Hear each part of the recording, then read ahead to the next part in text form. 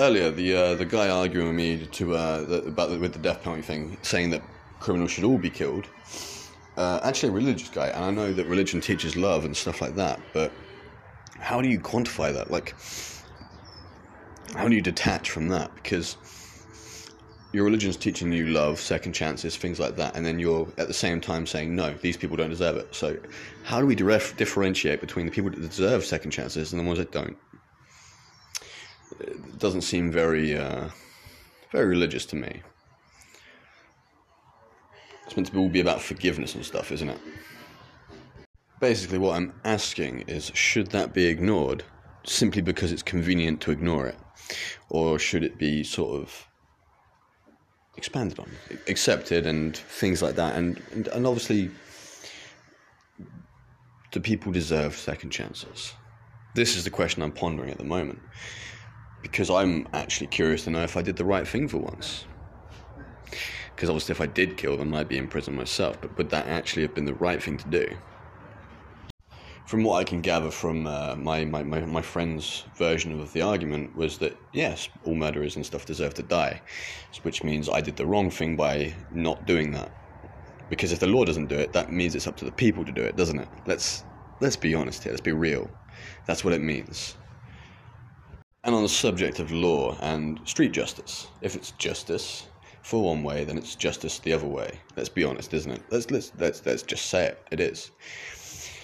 Because if we are going to be doing death penalty and killing criminals, then it makes no difference where we do it or how we do it. That's my argument, really, because I don't believe in the death penalty. I don't believe in street justice. But if we were to have the death penalty, then street justice should be fine. So in places like America, where they do kill criminals and stuff, and street justice is more commonplace, not too common, but it does happen, I feel those people probably shouldn't be arrested if they really believe in the death penalty. Because at the end of the day, it's the same thing. Maybe that's a little controversial opinion, I don't know, but it's the fucking right opinion. If you're doing that and you're killing criminals, death penalty legally or not, it's the same. And why differentiate because the government does it or a person does it? It's the same fucking thing. It's the same result. My friend Daniel actually speaks Japanese. I'm going to have to get him to teach me how to say, "Show me your justice," in Japanese or something like that, because that one would be a really cool thing to say in Japanese. I'm going to quote Gandhi just for a second, because an eye for an eye leaves the whole world blind, correct? And then people just kind of ignored that. So I thought more on it, and a government is supposed to lead their people, correct? So if you've got the death penalty, you're then telling the people that it is okay to kill criminals in certain circumstances. So when a person from your country then kills a criminal and then you arrest that person, you told them that was okay. You're telling them that that's okay, and you're setting that example. I like to think the reason, or at least part of the reason I didn't do it, is because it's ingrained in us, at least in England, that is wrong. You can't kill a criminal, even no matter what they do. There's no death penalty here. And I like to think that that's inbuilt into us, something that is, because you're not just sacrificing your freedom, because I'm pretty sure at that point you don't give a shit about that. What you are sacrificing is a part of yourself, so it goes beyond that. Of course, it still happens, and I'm not saying it's perfect as the system goes, but it's there's a lot of stuff here that's wrong. But there's some stuff that I do agree with, and the government is you can see that they're trying to set an example for the people, and they do the same in other countries as well, where they have the death penalty. Like, they have things that are way better than what we've got here, like the ability to protect yourself in your own home, stuff like that.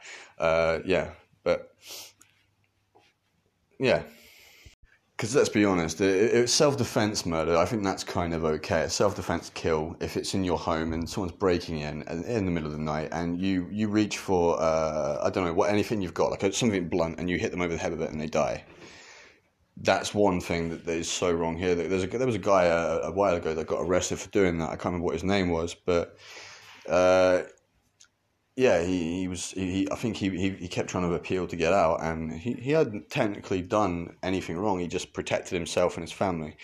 So when that happens, that's kind of bad.